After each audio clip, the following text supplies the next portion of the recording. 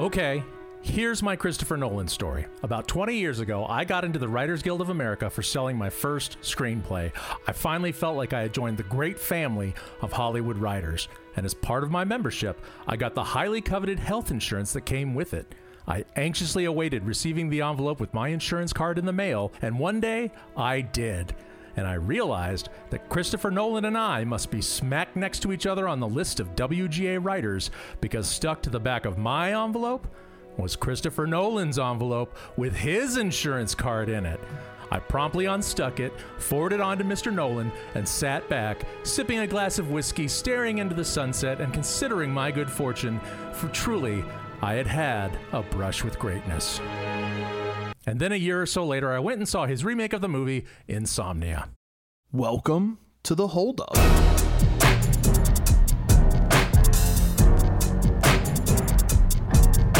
Each month we pick a movie one of us remembers fondly but hasn't seen in years. We watch it and we decide, does it hold up? I'm John Longino. And I'm John Nelson, the next on the list. Well, before Chris Nolan, actually. I was before him. I've never heard that story, Nelson. That's crazy. Which just seems really weird, because I feel like I would tell that to anybody who would listen, but then again, I say that about all of my tales. It was like a reverse following. You could have done some kind of like, you get his mail, you just sort of stalk him from afar with his health insurance. Yes, I took note of his address and said to myself, let the stalking begin. No, if Christopher Nolan is listening, and I know that he loves this podcast, I did not stalk you, and I'm sure you don't live at that address anymore, because I've been waiting outside your window for 20 years. Yes. And I just... please don't cease and desist, Mr. Nolan. I promise everything is fine. I'm just kidding. I sent it on to the appropriate parties because I'm a good boy, damn it. As well you should. But we will get to Christopher Nolan here in a bit. First, I need to remind the audience that you can email us at holduppodcast@gmail.com or visit our website, holduppodcast.com, to find links to our email address and our Twitter page and our Instagram page and all sorts of nice things. And I'm happy to report, Mr. Nelson, that this month, after some not so subtle begging, we have actually received an email. Oh. Yes, we got an email from my friend Patrick McGrath, Pat McGrath, who perhaps people who have followed me for a long time who might remember he was oftentimes a guest on Cinemarathon and joined me for many of those. So he has earned his cinema badge, to be sure. Thank you for writing in, Pat. He writes, Johns, to quote Longino from the recent Ex Machina episode, those of you that have followed me for the long ride and somehow are still here, please let me know. Well, I am still along for the ride. As an old frequent Cinemarathon guest, I'm happy to continue listening to Longino and pleased to have met Nelson and hear him too. Ooh, me too. Congratulations on getting to 100 episodes. The Hold Up is such a more sustainable concept than the movie marathon was. It's so much better for us fathers. He goes on to ask, what are some recent movies you were able to see that you enjoyed? Last year, I saw many movies, and this year I've been very busy. So far, Megan and Dungeons & Dragons: Honor Among Thieves have been satisfying in a general audience popcorn sort of way. Seeing Skinamarink and Beau is Afraid with friends in theaters felt like the height of film nerd thrills for me so far. Take care of yourselves, Patrick. Ooh, good ones. I also, I think both Longino and I have both seen and enjoyed Beau is Afraid.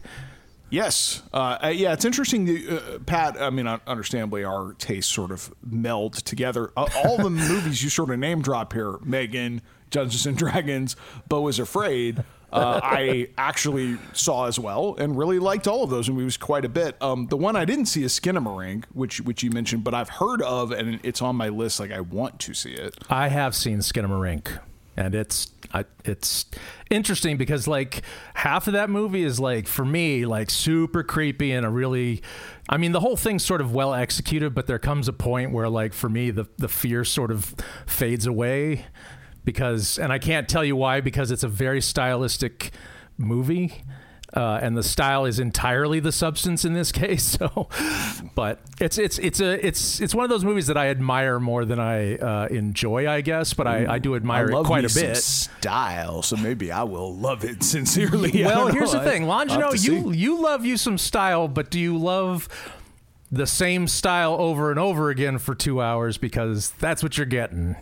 Well, I have been marathoning Mission Impossible with my daughter, so I guess the answer is yes. I do like the same thing over and over and over again. It's I great. guess that's true. Thank you, Pat, for writing in. It was nice to catch up and talk movies for a brief moment. Thanks, Pat. But Nelson, that brings us to tonight's movie, Insomnia. Well, I was going to say it's appropriate that Pat wrote us this month because this month marks 8 years for us. It's August. That's true.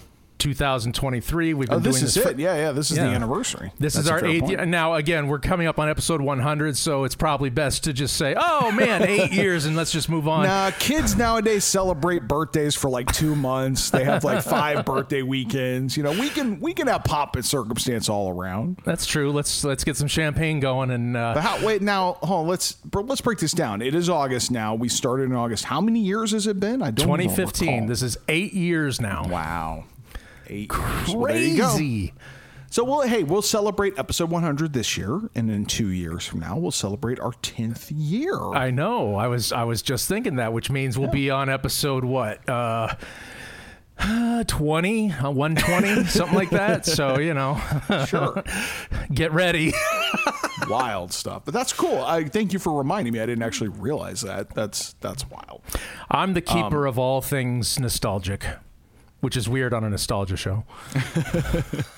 But yes, we are watching. This is our first Christopher Nolan film on the Hold Up podcast. Yeah, because it seems like Insomnia to us. Yeah, it does. Chris Nolan doesn't tend to need a lot of reviewing for like, well, was it good? Because most of the, I mean, I don't even like all of his movies necessarily, but they're all sort of well done. And it's like, well, I can see that they're all well done. And the question just becomes a matter of taste at that point. It's like, sure. So do you like watching, you know, people shooting at one thing in one direction and not shooting at things at the other direction as they go forwards and backwards in time? If you don't get what I'm saying, go see Tenet, I guess. But he's, I mean, it's appropriate we're doing it now. I didn't even think about this, but Oppenheimer is coming out this weekend. That Actually, is by true. the time this episode, by the time this episode hits, Oppenheimer will have been out. Correct. We are, to be in full transparency, we are recording prior to Oppenheimer's release. However, you will be here when you hear this. Oppenheimer will be out, like Nelson said. And yeah, so that's worth mentioning. We have not seen yet his latest movie. So in case you're wondering, why are they avoiding talking about his newest movie, Oppenheimer? That's why. Yes. Unfortunately, Oppenheimer won't factor into this conversation, but that's fine. Yeah. Because we are talking about Insomnia. Before we delve too deep, Nelson, what is Insomnia? Okay. Insomnia was his, third film? That's correct. And this was the one he had done Memento, and Memento had been like a big critical breakthrough. And so everybody wanted to work with Chris Nolan. And so he was able to get a lot of star power, which includes Al Pacino and Robin Williams. I think this is our first Robin Williams. No, it's our second because Hook was our first. So our second Robin Williams hold up. And Insomnia is a remake of a Swedish movie, I believe, which I have not seen. But Al Pacino goes, I believe, to Alaska. There's a serial killer in Alaska, in some town in Alaska, and who is picking people off.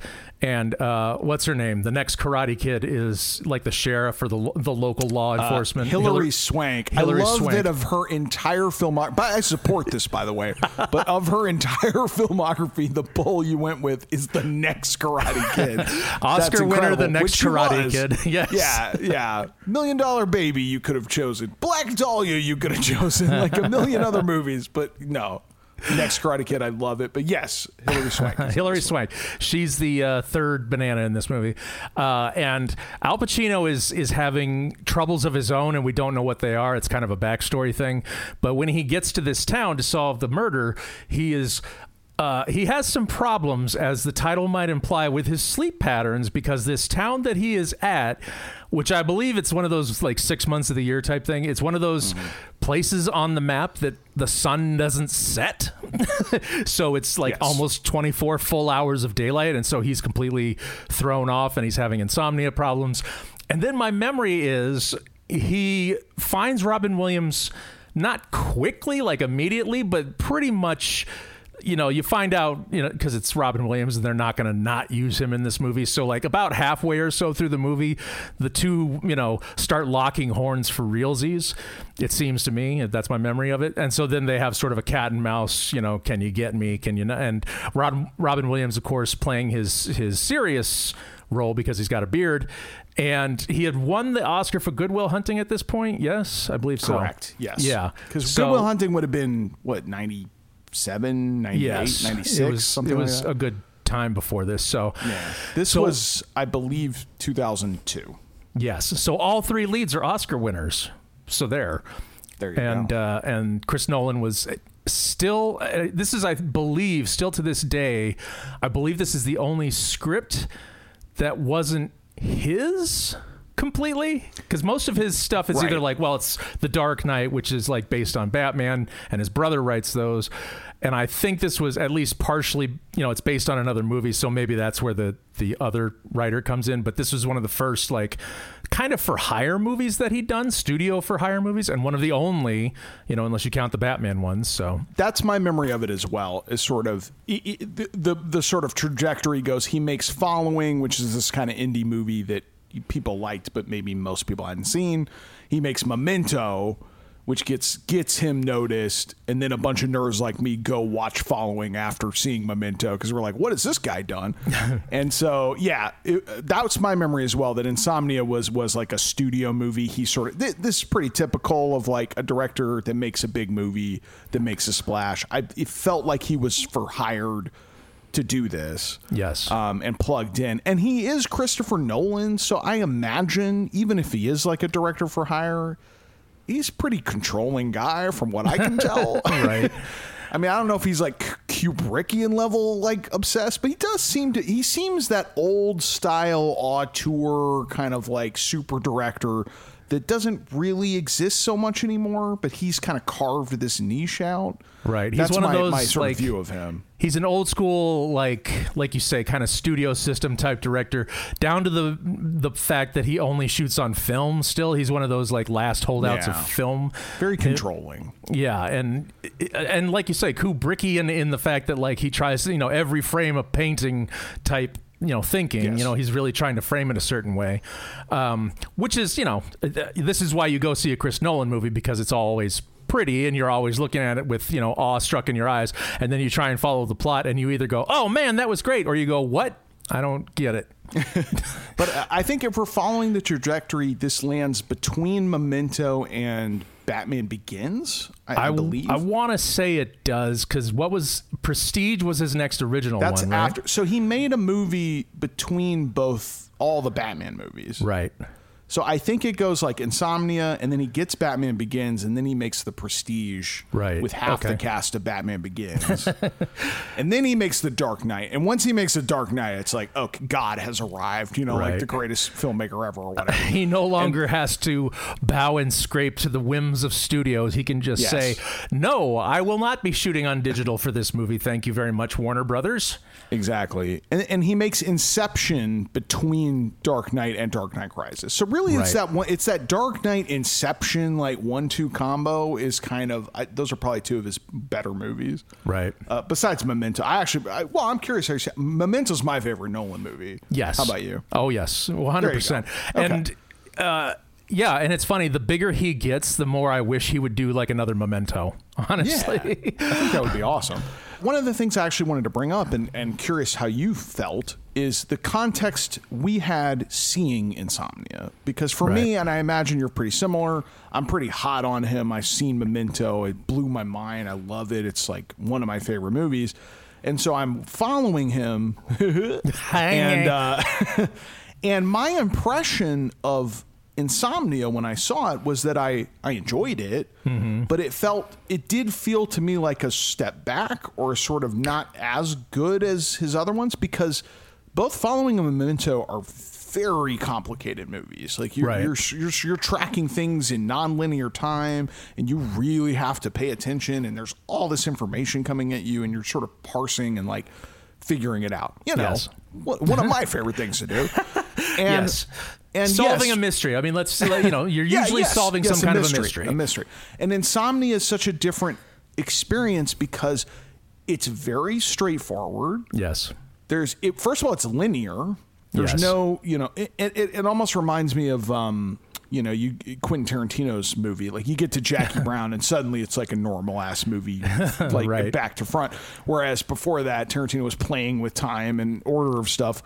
So it sort of breaks the mold of following and Memento is straightforward. Right.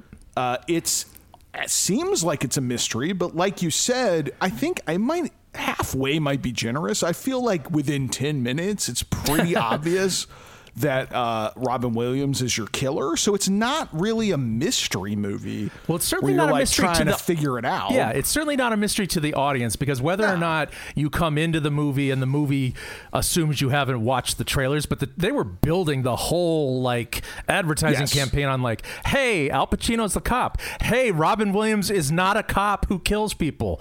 You know what I mean? It's like there's no guessing involved. Yes, I definitely went into the movie knowing Robin Williams is sort of, I guess, the villain, because that's actually another thing we should mention is this is during a part of Robin Williams' career where he was experimenting with playing off type or playing these strange, creepy characters. I can't remember if this is before or after 1 Hour Photo. It's in that time range. It's within like a year or two. I think 1 Hour Photo came out first, but he sort of starts suddenly playing serial killers, basically, and playing these creepy, scary people that he's playing very straight, like zero joking around. Yeah, scary, basically. Well, he had from the beginning of his movie career, he had done this interesting thing where it was like one really zany, wacky Jim Carrey-esque movie where he's just bouncing off the walls on cocaine or whatever, and then the next movie is him playing it very straight, very dramatic. You know, he's obviously going for the Oscar,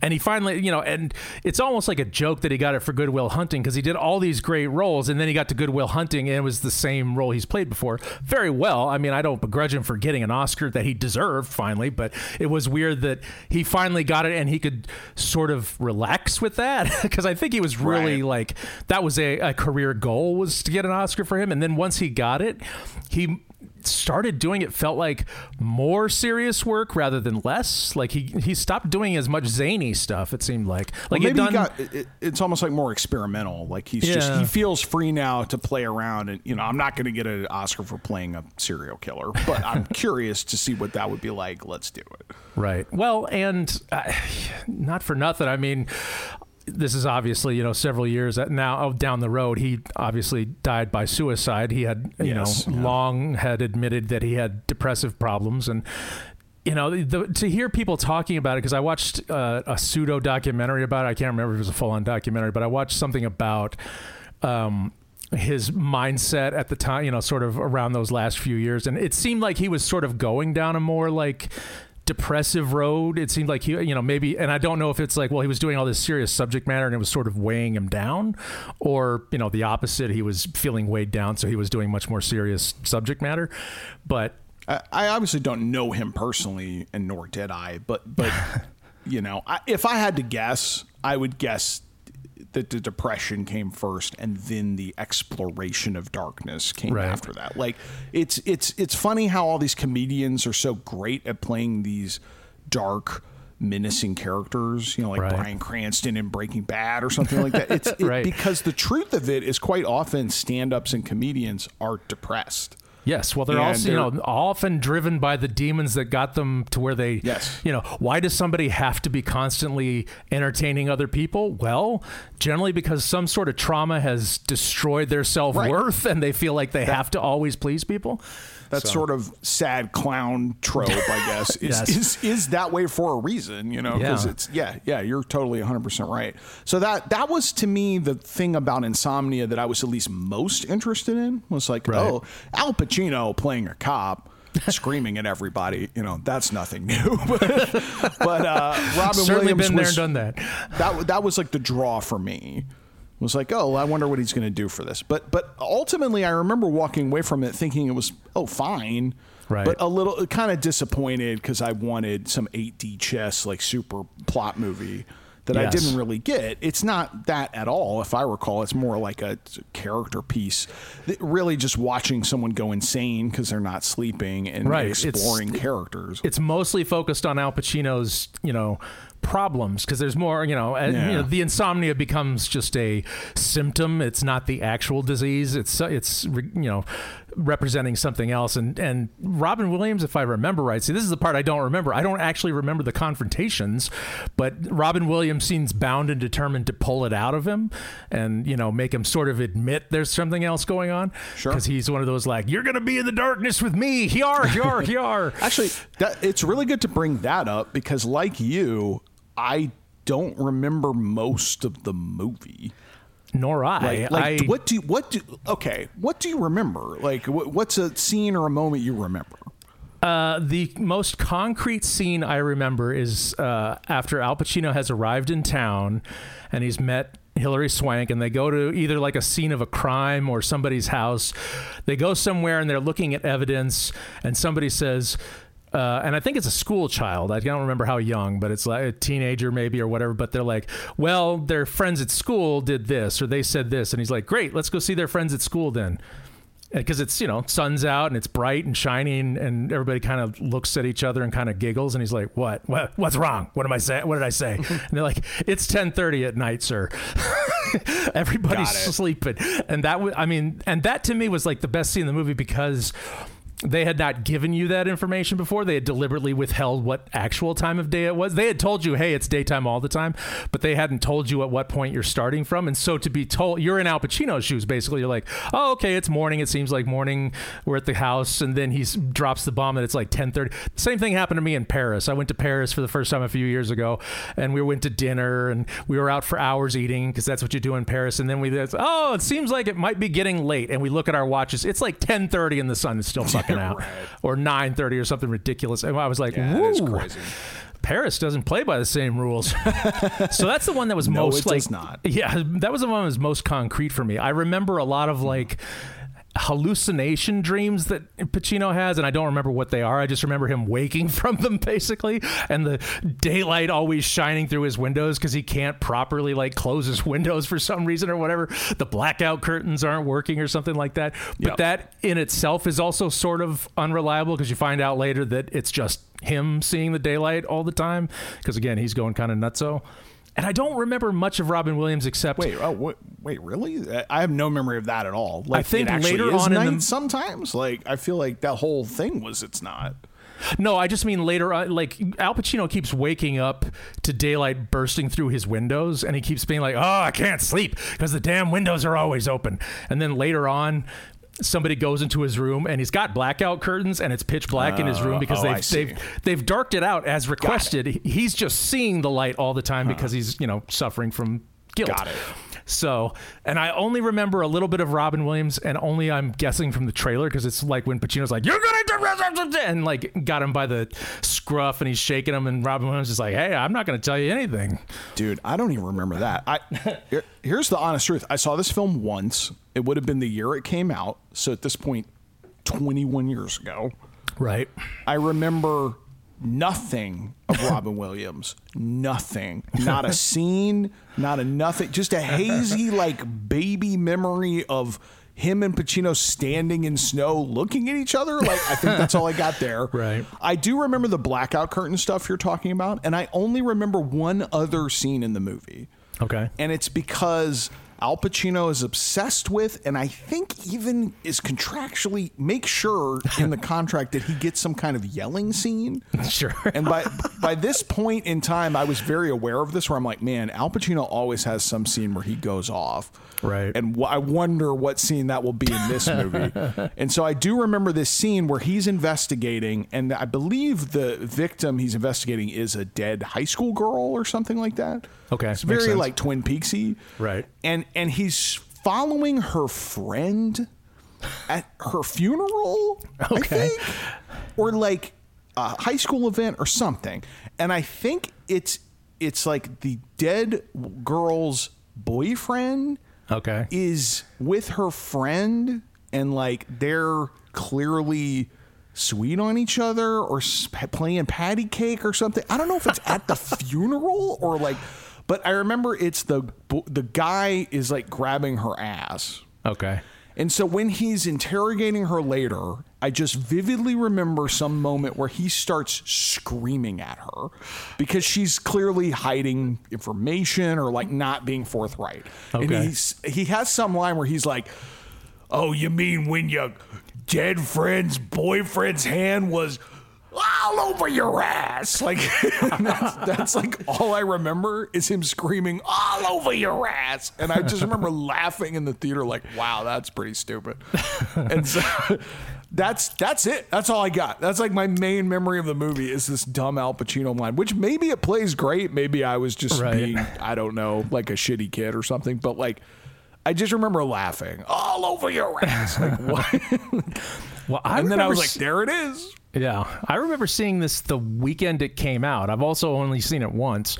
And I remember, like you, kind of walking away like, well, that was well done, but is that all? Is that it? I mean, right. I feel like we've been building up to this for quite some time, and this sort of didn't pay off, which is kind of, why I picked, I mean, of all of his movies, and it's interesting because I've seen most of his movies only one time. Like Memento, I've seen several times. The Batman movies, I've seen several times, but like Prestige, one time.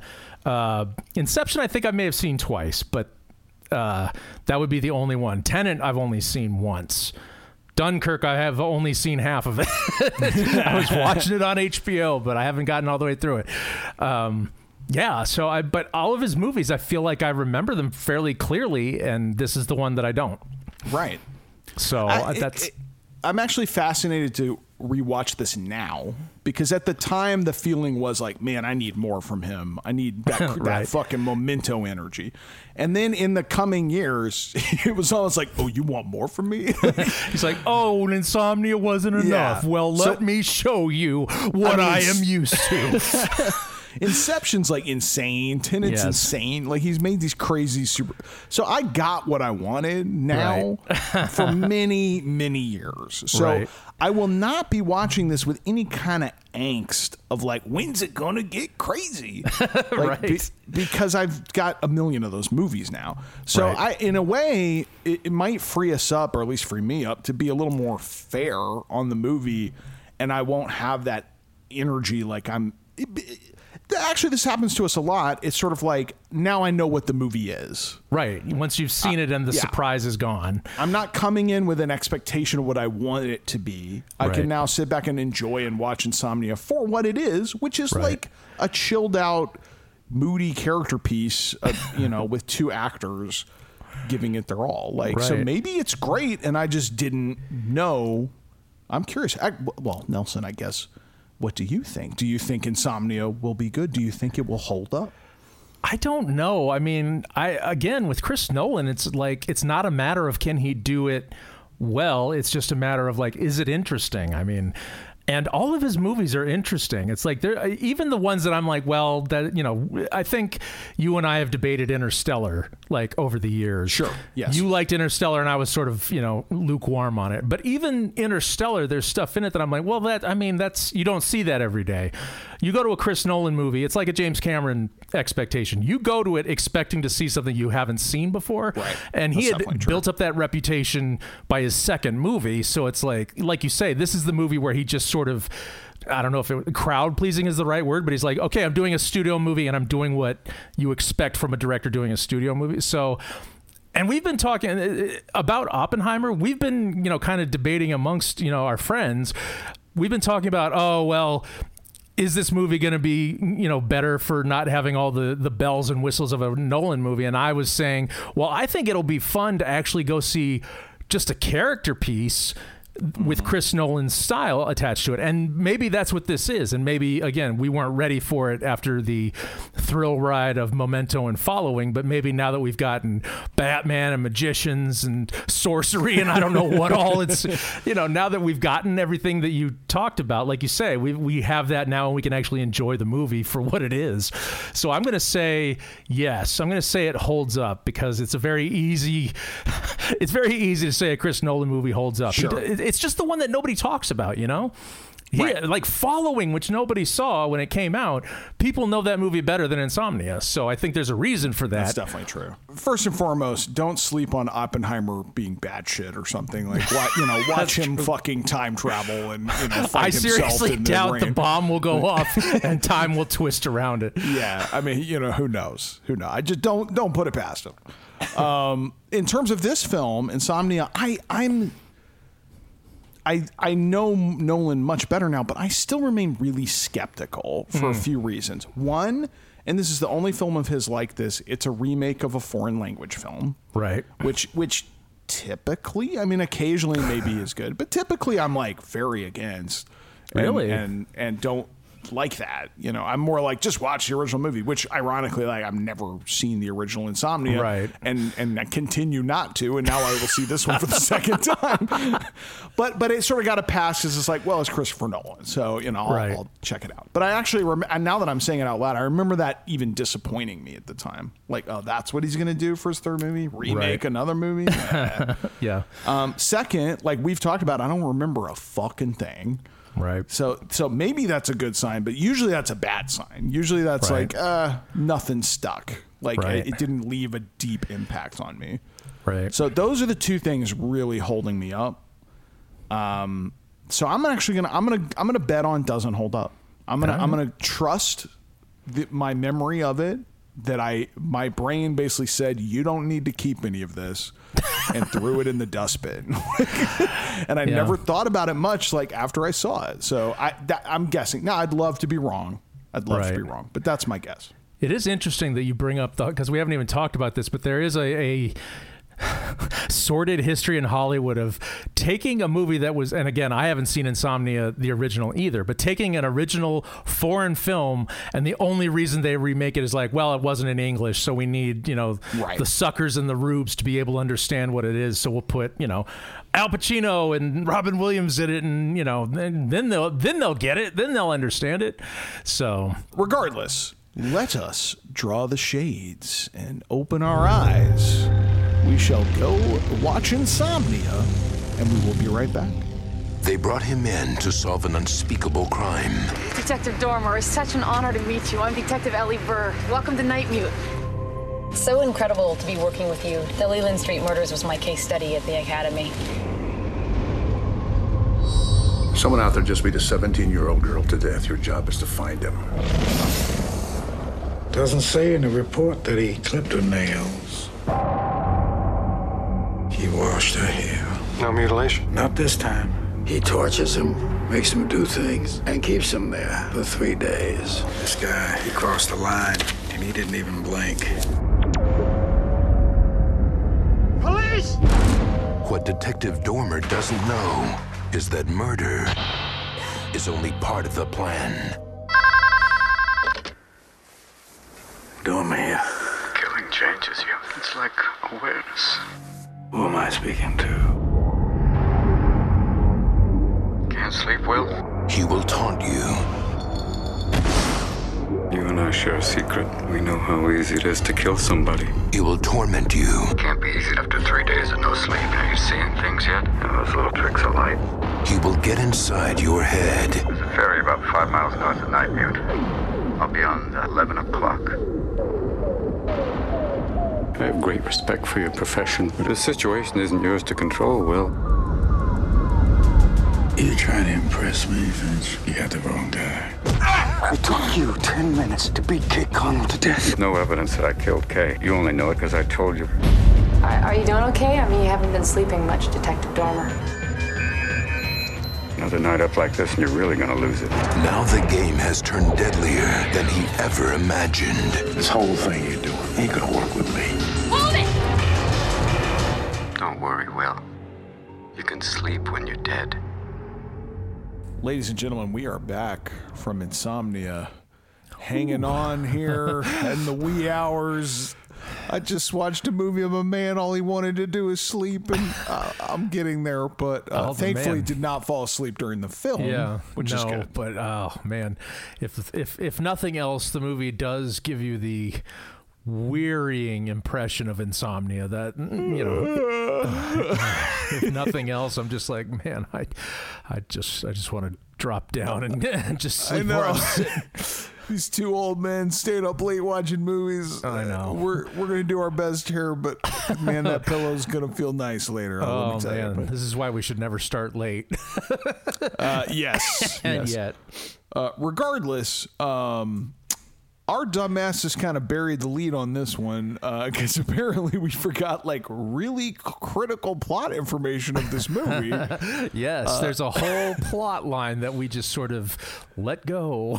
Yeah, I was like, I think they're staring at each other in the snow, and that's about the best I had. And you were kind of like, huh? So, John, what's actually happening in Insomnia? Okay, so we got the part where Al Pacino he's a cop from L.A. who's come to help out in Alaska, and he's under investigation by Internal Affairs because he and his partner have done some dirt in some way.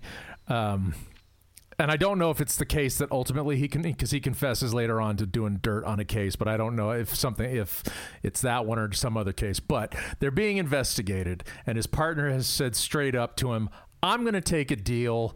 I'm not going to implicate you, but, you know, it's every man for himself at this point. I'm done." And Pacino's like, you're a betrayer of men.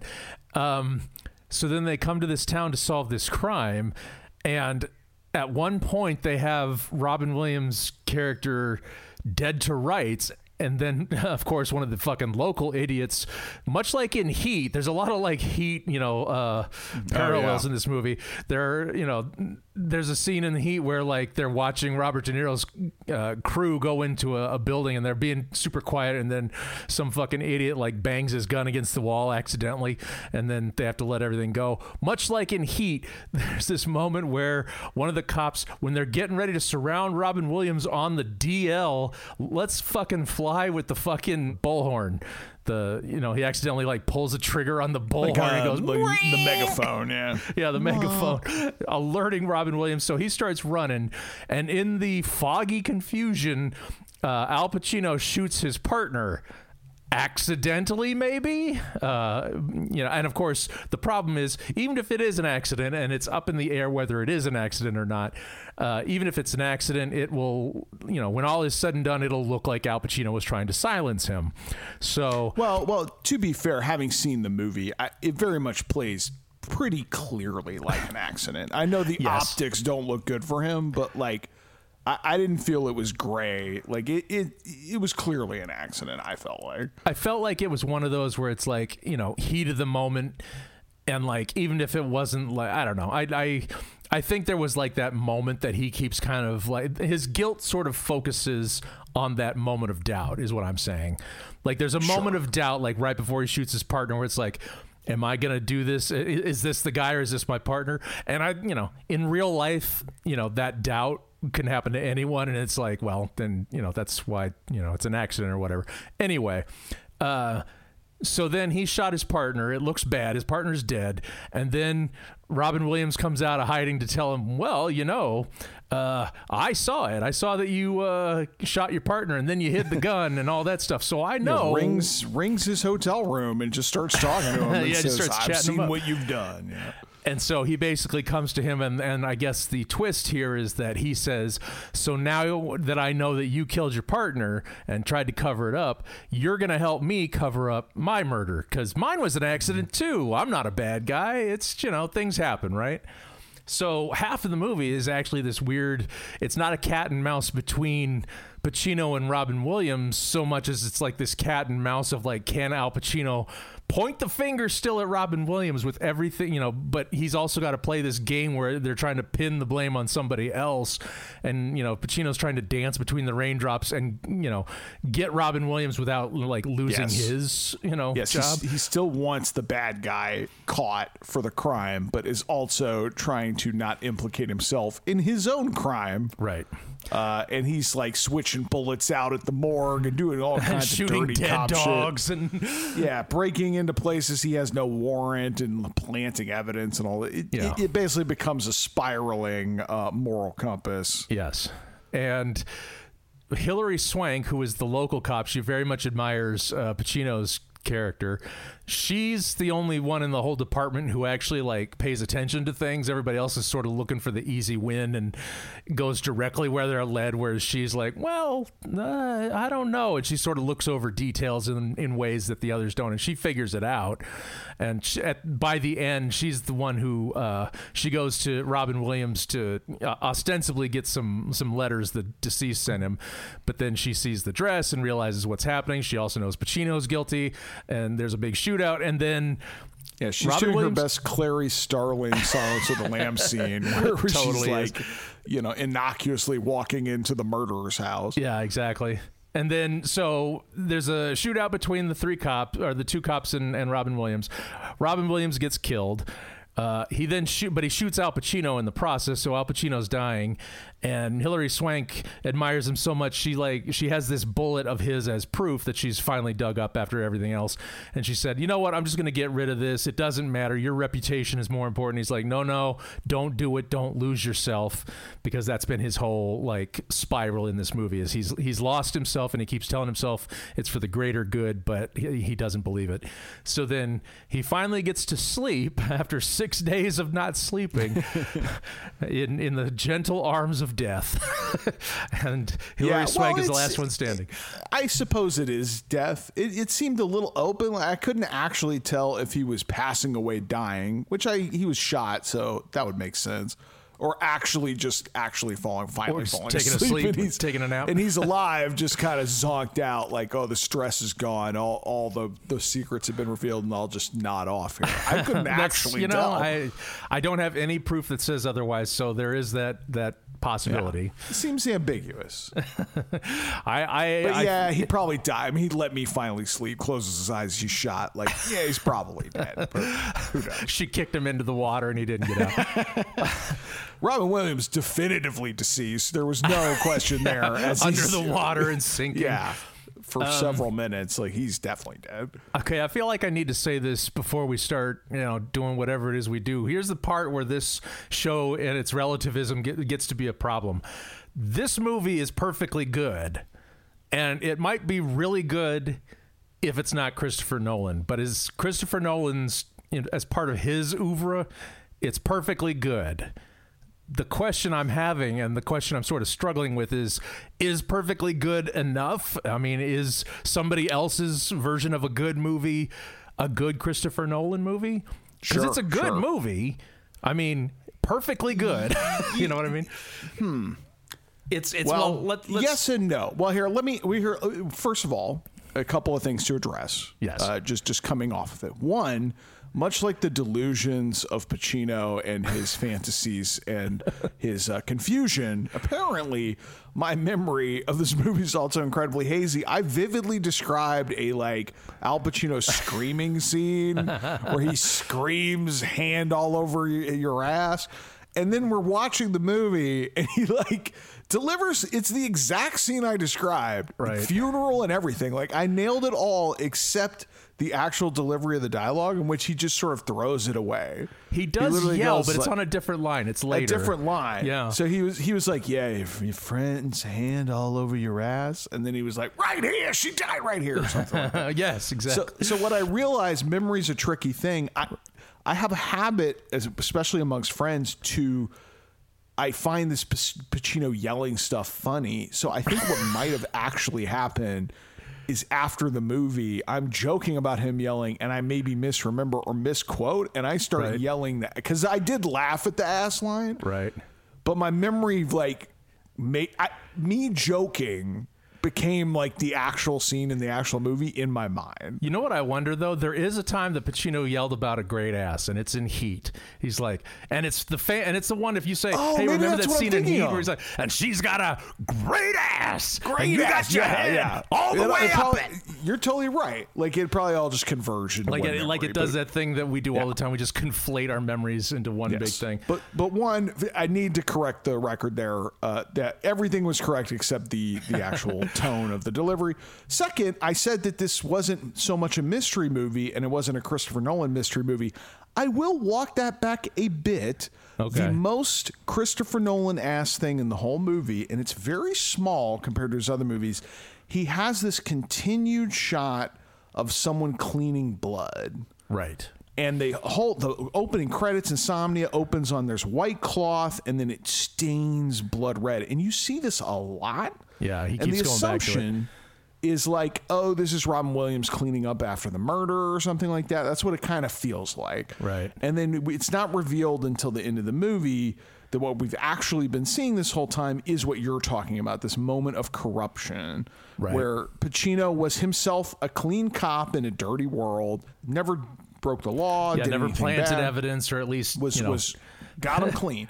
And then he just explains to the woman who runs the inn that one time he knew this person was guilty. He didn't have the evidence to convict them, and he planted blood on them. And so they flash. And this thing we've seen like 100 times in the movie, we now realize is Al Pacino planting blood in this crime scene and actually dropping some on his own finger. And he was the one sort of creepily cleaning it off, which is interesting because it's played continually in the same vein as the flashbacks of Robin Williams, like cutting the victim's nails and prepping her body. There seems to be this sort of inference that there's similarities there, like both are guilty and cleaning after doing something and like hiding a guilt, and they're sort of mirror images of a coin, or like one's a cop and one's a murderer, and like and the whole theme kind of comes around to like, don't corrupt yourself, because Hillary Swank is about to make this decision, and his dying, or perhaps right before bedtime or his bedtime wish, yes, is like, don't become corrupt like I did. Like, don't do me. Yeah. So if anything, the mystery was like, what is the crime here? And in fact, it was this thing that probably led down this road where they're now being investigated. I'm sure it's not the only thing, but you know, he compromised himself morally and has been living with that guilt forever. Right. So I did think that was very Christopher Nolan, just the way it was like intercut with no context and also misdirected, and like it looked like something else, but it ends up being this other thing. But it's the most minor of things. Yeah. It's not like we're 8 levels in a dream world or anything. It's sort of like very simple. Right. But that, to me, that's about as much of an influence as I saw he had on the movie. Clearly, this is a remake of another film. It's the beats of the story are already pretty set. Right. So he kind of squeezes his mystery in there where he could. Right. Anyway, those are the kind of the things that I really noticed. But to your previous point about like this is an okay movie, it is and it isn't. It's like, I love the direction. I love what we just talked about, these kind of themes, but there's a lot of like, I mean, I'm going to say it, kind of stock stuff in it. Like we were just talking about this end scene. I just felt it was sort of like budget Silence of the Lambs with right. Like, it's literally the same bit. I frankly have kind of a hard time swallowing the whole premise where like he's shaking him down because he's seen something. Like, what Robin Williams made next to no sense to me.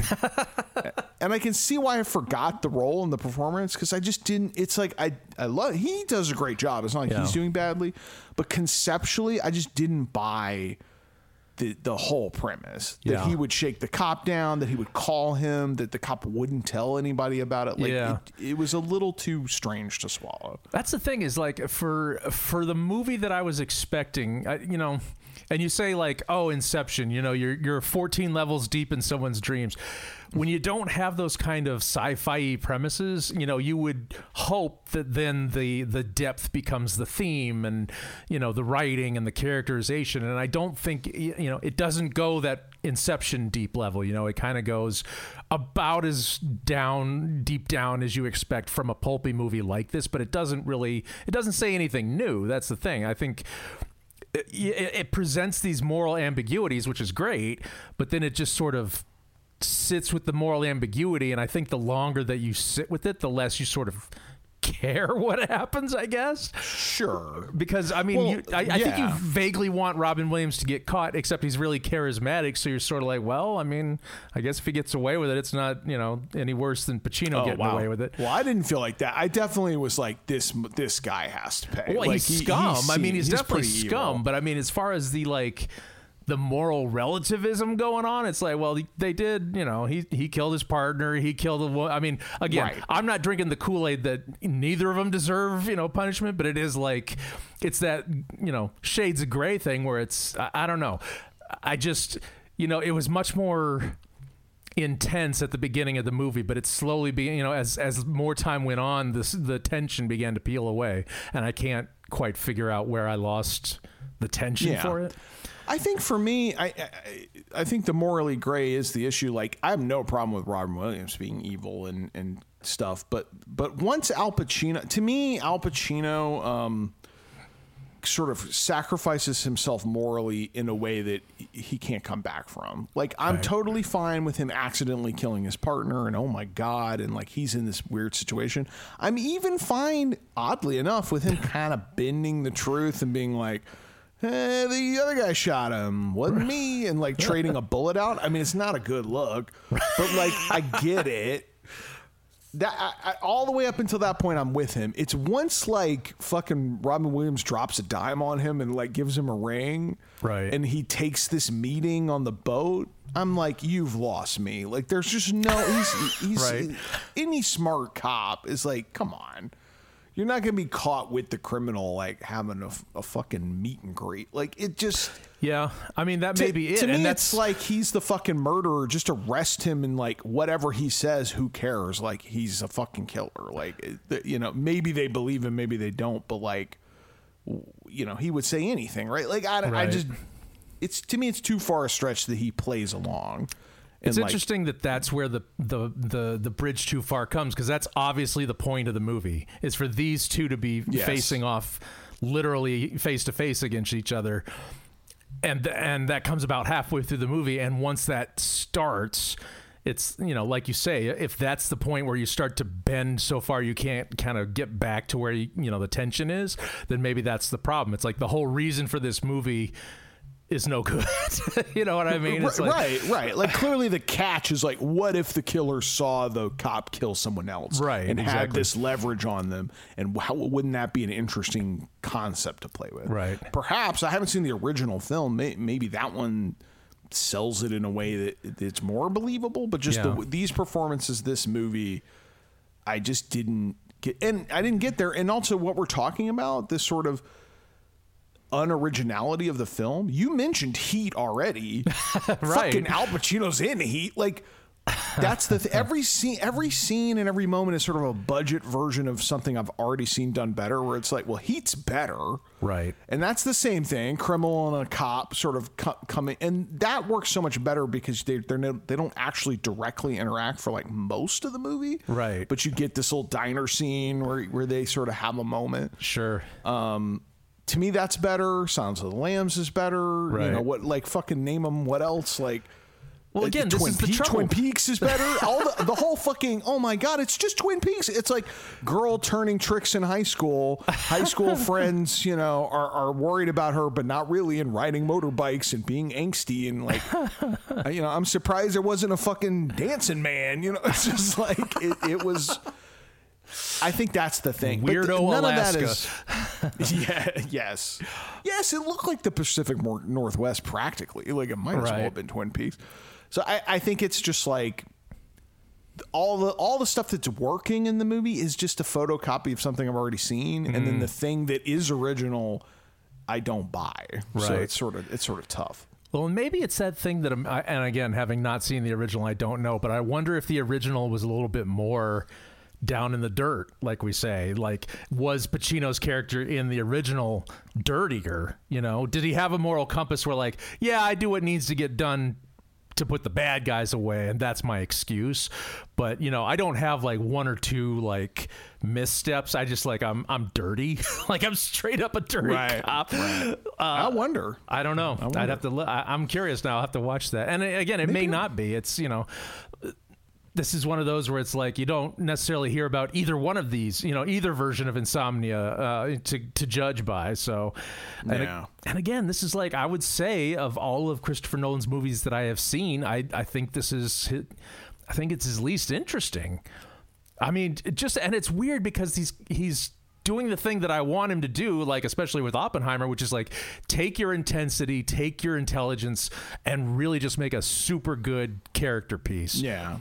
Well, it's definitely the most boilerplate. Like, it just, it feels like he's directing an episode of television or something. Like, because the thing, like, he hasn't yet found his really strong cinematic stuff. He's not shooting this on IMAX, jumping off jets and shit. Like, he's not shooting this with super slick, amazing shots or really, like, it just kind of, it just looks like a normal thing. Like, it's just okay, medium shot, like moving around. I guess about as Nolan as it is that extreme close up on the blood stain. Like, I think that's why I keep coming back to that. Yeah. And it's blue. Like the whole movie's blue. It's very blue. That's a very Nolan you were thing. Sort of, when you were remembering the movie, you almost attributed more than was there. Like, you in our pre-thing, you were like, he thinks that light's coming in, but he's hallucinating. Like, it's actually dark. And in the movie, it's like a total throwaway where he's like, it's so bright in here. And then she's like, no, it's not. And then she turns on the lights. Yes, it is it's like I said, but not as questionable as I was. Almost like you were grasping for for some kind of extra layer. Well, he is getting a little hallucinatory in the last bit of the movie, but that is apparently not one of those moments. And even again, watching it again, and when she turns the light on, and yes, the room is super bright with the lights on, and when you turn it off, yes, the room is relatively dark, but there is like light peeking in, and that certainly, if you're trying to go to sleep, I mean, a little bit of light can make all the difference. So I mean, he's less crazy than I remembered him being about in that way. Also, you're right. There is hallucination and stuff, but it's pretty minimal. It's like about as wild as it gets. It's like, the guy he shot is sitting in the chair for a moment. Like, I'd have almost gone for like a fucking haunting where, he's like having a dialogue scene with that guy or something. I mean, maybe, I guess that's kind of boilerplate and stock as well. But I'm just sort of like, well, if you're gonna do it, like at this point, you might as well go wild. And he's seeing like all kinds of crazy shit. But like, there's a showdown at the end between him and Robin Williams, and it's like, and there's a third party and Hillary Swank running around. I mean, wouldn't the danger be like he's so exhausted and he's already shot a cop earlier on? What if he shoots her? I mean, but there's no real danger of that when that comes about. His lack of sleep doesn't affect him when when he's physically needing his adrenaline. So yeah, I mean, it's just sort of, again, a thematic thing. It's more of that spiral, and he's feeling bad, but it doesn't really, it doesn't affect his judgment enough. Yes. I mean, I think after 5 days, I would be completely awful. I guess that's the thing. Like, this is the title of the movie. This is the concept, is like, you can't sleep and you're tripping balls. Like, it's almost like there's, for it to be the whole point of everything, it just doesn't. Okay, so he's tired. Right. Okay. Well, and there's this hint that Robin Williams sort of suffers from it as well. So they're two peas in a pod. Both guys who have insomnia. Both guys who accidentally killed somebody when he first arrived. Right. Well, there is. There's hints that he still has problems with it, because he calls the dude in the middle of the night and says, "This is the worst time of the night for me."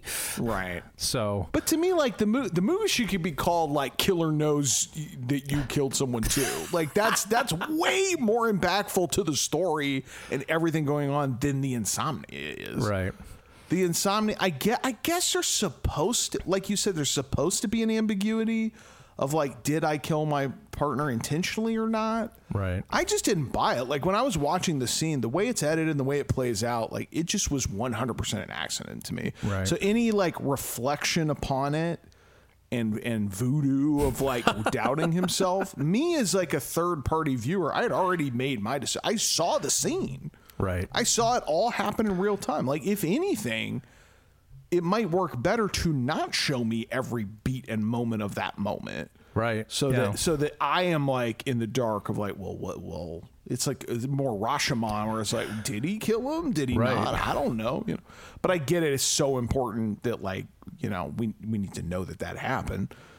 I don't know. It's just like the insomnia didn't have much bearing other than flavor on the story. Yeah, for sure. It didn't even really, I mean, he's sort of a little bit jet lagged when he shoots his partner, for example, but that's not the reason why. I mean, it's foggy.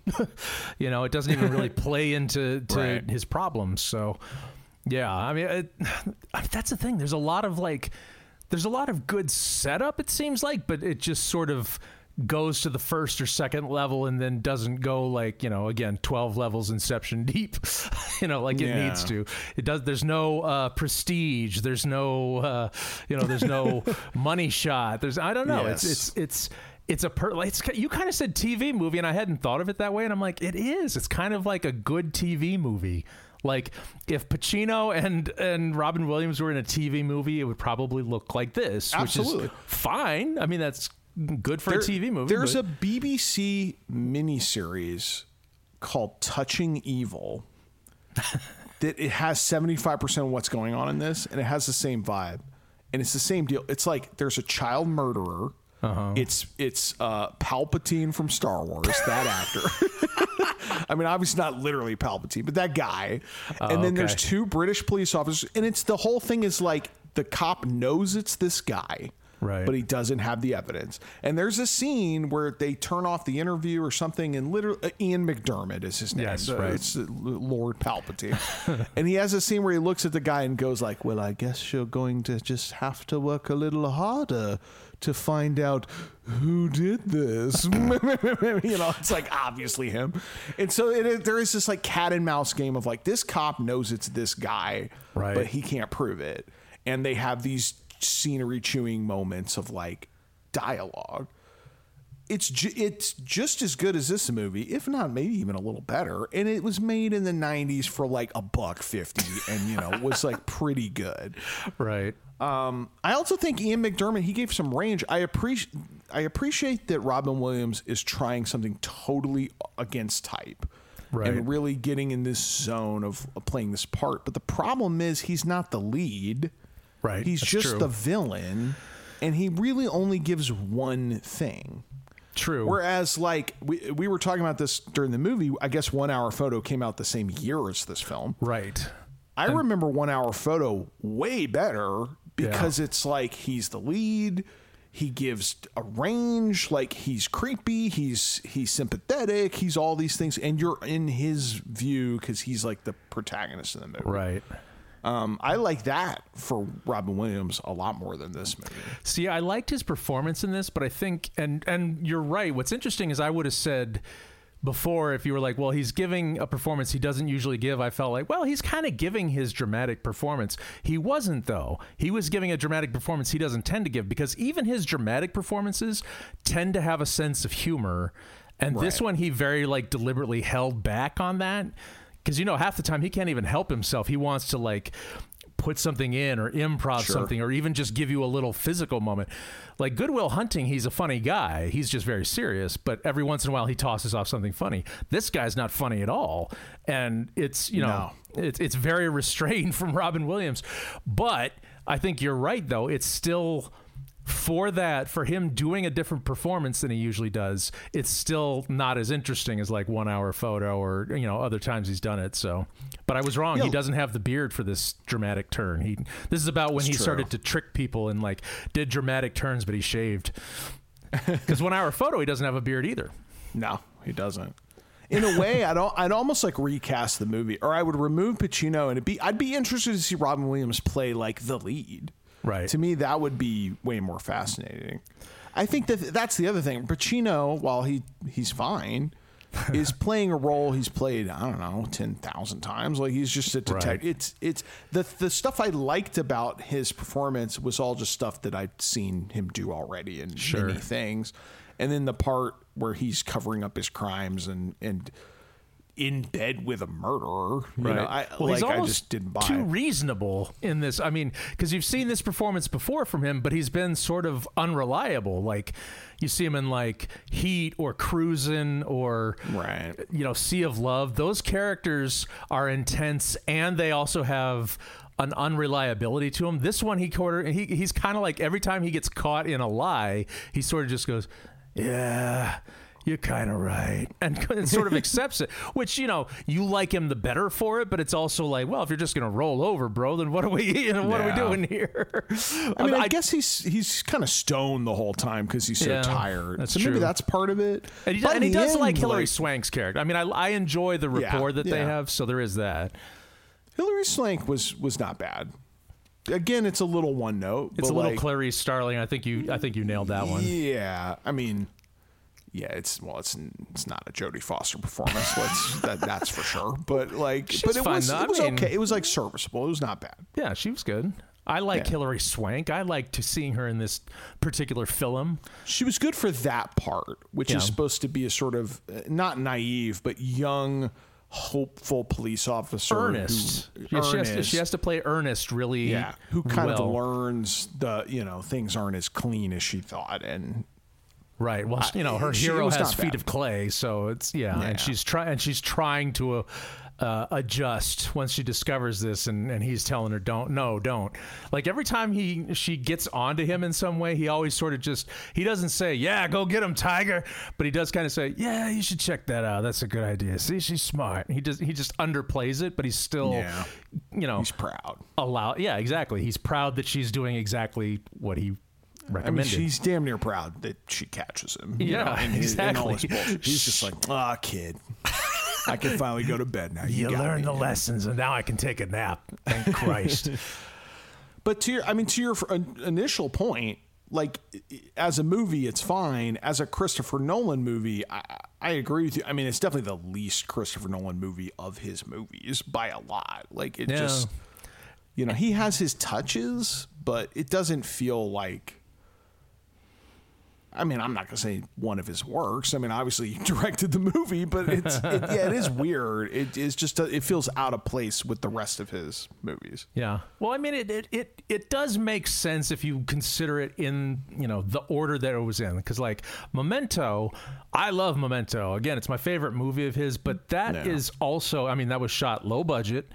The stylistic touch was the narrative order it was told in. The shots themselves are not necessarily like, oh my God, you see the skyscrapers folding in half or whatever. I mean, it's very standard, movie yes shot. And no, but to me, there's way more interesting choices being made. The intercutting of the black and white and color scenes, that's a choice. Like the way in which they set dress and the tattoo. I mean, I'll be honest. Memento's 1,000 times better than this movie. Oh, yeah. I agree. By a lot. and it's not just because of the plot. Like I think it's better directed, better acted, all around. I mean, everything's better about it, honestly. But I think it's not until he gets to Batman Begins that he really, when he's working with like a super budget, because this is again his first like big budget movie, and I don't know how many. It's probably like what, $20-30 million or so. Like, and then he leaps to $100 million with Batman. I mean. Sure. It would make sense that his eye would then take a visual leap as well. I can see why I was disappointed in this movie initially. Yeah. Me too. Like coming off of Memento, I was definitely excited, and I was kind of like, oh, okay, whatever. You got money and the greatest actors in the world, and this is what you did with it. Yeah, and it's not bad. This is the thing. It feels mean to say because it's like it's a perfectly good movie, and if it was somebody else's movie, I might think more highly of it. But it's also again, we expect so much from this guy. I guess, John, we're kind of at the question, so I will pose it to you: did Insomnia hold up? See, this is such a. I mean, if I'm going with the Christopher Nolan comparisons, then it doesn't hold up. I mean, does it even hold up to his movies? No. But again, I would still say, I mean, if you're a Christopher Nolan completist, then you should see it because you'll certainly get something out of it. I just don't see recommending this to someone who isn't a completist. Maybe that's why. It's like, hey, if you love Christopher Nolan, then yeah, you got to see it. But do you care that it's a Chris Nolan movie? No. Then I guess you can skip it if you want. There's nothing, like you say, there's nothing in it that you haven't seen before, which is disappointing. I think, like, for myself, the Christopher Nolan, like, of course it doesn't hold up. Like, absolutely not. I think that puts it on a expectation level that this movie sorely fails at. So for Christopher Nolan, it's a non-starter. Like, no, it does not hold up. And that's puzzling that he made such a plain movie when all his other movies are so imaginative and so wild. I think that's not to say that it isn't an interesting movie or there aren't things I like about it. If we divorce Christopher Nolan and like just take him off the table, and I saw this movie on like fucking Showtime back in 1994 when I had a day to kill, like I would have been like, oh, that was pretty good. Right. Like there are things I would take away from that movie that I enjoyed. I think, unfortunately, just due to the context of it doesn't hold up. Yeah. I think it would have been much better if this was a movie by some unknown director or someone I was less familiar with. And the actors in it, I like what Robin Williams is doing. I like what Al Pacino's doing. It's not a bad movie. Right. That's the trouble. Is it's not bad. It's just it's not the jolt that we needed. It's serviceable. Yeah. Which, it's in the once it hits that middle ground, we start, I think it's slightly above serviceable. Like it's okay. Like it's pretty okay. Well, like I said, it's perfectly good.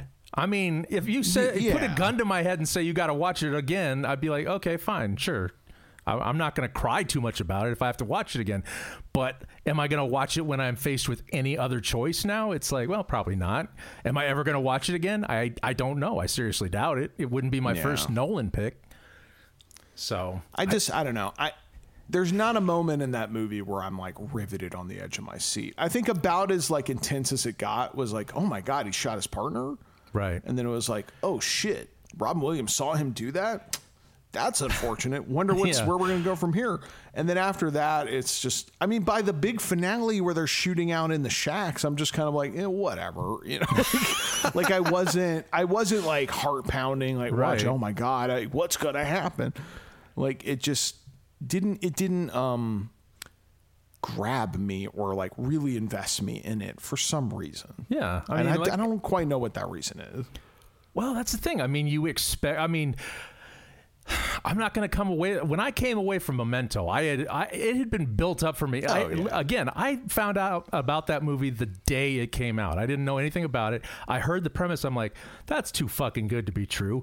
I watched it and I was like, that's even better than they made it sound. That's crazy. I mean, I came out excited, and this one, it's like, that was a couple hours at the movies. Random sidebar, just because it's worth telling. I saw Memento at a preview in Boston, and I only knew about it because the theater I regularly went to that screened it handed me like a screening ticket. Oh, okay. And I had seen the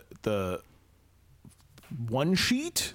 Right. And knew it was about a guy trying to find the killer of his wife. But I went into Memento. I did not even know the conceit of the reverse nature of it. Right.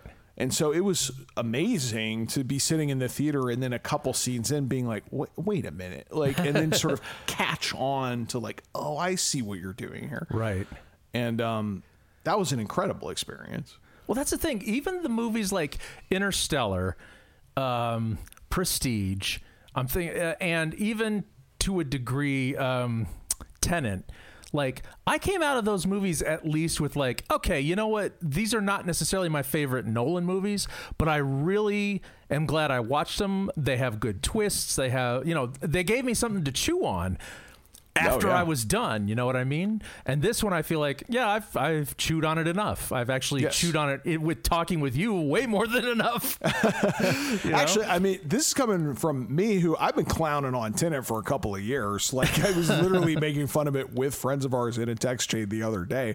And I will say, without hesitation, that Tenet's a better movie than Insomnia. Oh yeah, well, just way more entertaining. Yeah, I mean, way more interesting. And it's hard with a movie of this nature, And that's, again, why I'm a little bit concerned for Oppenheimer now. But, like, that's the thing is, the story is, well, I mean, it's probably going to be great, but the story is straightforward. And not only in Oppenheimer, Insomnia, you had the benefit of going in. It's like, I have no idea what this is like because it didn't really happen in life. This one, I'm pretty sure we know what happened with Oppenheimer, unless it, which would be great if like the bomb goes off and then suddenly like time starts reversing itself and, Oppenheimer picks up a gun, starts shooting everybody.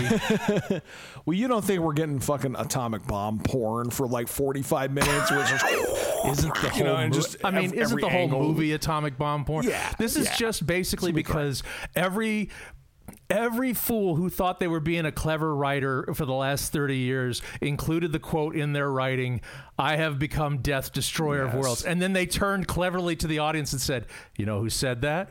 Oppenheimer. After he detonated the atomic bomb. They said that in Ex Machina, last month's movie. they literally had that scene you're describing. You're right. And I just dissed him for it. So suck it, Ex Machina. What's good is in that movie, he rolls his eyes. He's like, yeah, I know the Oppenheimer quote. Like, it's like even in that movie, they're like, yeah, we know. Yeah, we got it. Regardless, thank you, Nelson, for this journey to Alaska, to the wilderness. Regardless, we are approaching ever closer to episode 100. It is only 2 months away. Man. So get ready for that. Until then, we will be coming at you with episode 99. As of yet, a Nolan mystery. Yeah, man. You're going to have to go it'll be. 6 levels of Inception deep to figure out our brains on this one. Not that it will be a Christopher Nolan film. It will not. But that would be funny if we're like, we're just going to do Oppenheimer now. Let's do it. But in the meantime, if you would like to email us, you can email us at holduppodcast@gmail.com, or you can visit our website, holduppodcast.com, where you can find links to our Twitter page, our Instagram page, our Facebook page, all those lovely things. And until next time, I am become death, destroyer of worlds.